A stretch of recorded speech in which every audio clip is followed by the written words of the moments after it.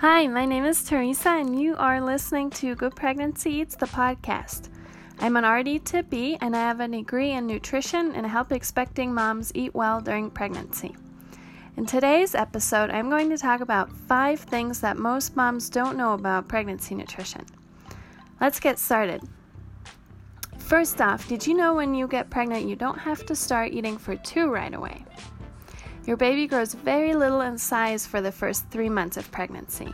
That's why you don't have to start eating extra calories just yet. Want to know exactly what and how much to eat during pregnancy? I'm writing a book called 101, A First-Time Mom's Guide to Pregnancy Nutrition. I'll tell you all you need to know about pregnancy nutrition. So keep an eye out for that. Juice actually counts as a serving of fruit. If you've increased the amount of fruits and veggies you're eating during your pregnancy, you'll like this fun fact. A small glass of juice once a day actually counts towards a serving of fruit. Try apple juice, orange juice, grape juice, or any other juice that you like. Make sure that it says 100% fruit juice on the bottle, so you're not getting too many calories from sugar alone. Also check for the word pasteurized on the bottle to make sure that the juice you're drinking is safe for you and baby. Fun fact number 3, baby's brain loves DHA. DHA is a type of healthy fat that's very important during pregnancy. Research shows it not only helps develop baby's cognition, but can also improve your baby's IQ. DHA is in many types of fish like salmon and tuna, and you can also get DHA from fortified orange juice, milk, and eggs, or fish oil supplements. If you're thinking of taking a supplement with DHA, talk with your doctor first about which kind is recommended. Baby can't metabolize caffeine in utero. So this is an important one to talk about because caffeine in pregnancy is a very big topic.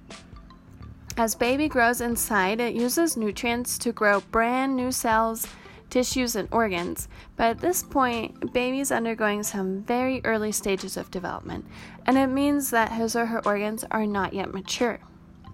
So baby is able to utilize most nutrients, but caffeine is a substance that baby cannot metabolize because of the immature organs.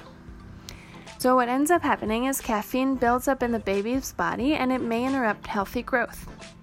For this reason, expecting moms should limit or avoid caffeine during pregnancy. And fun fact number 5, physical activity can relieve pregnancy discomforts. If you're suffering from backache or constipation or bloating, listen up for this one. Most expecting women don't get enough physical activity.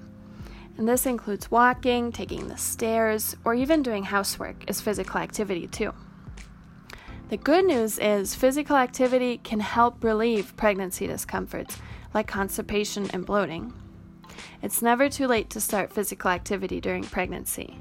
If you're ready to be more physically active, ask your doctor what activity is safe for you and baby. Thank you so much for listening. In today's episode, I discussed the 5 things most women don't know about pregnancy nutrition.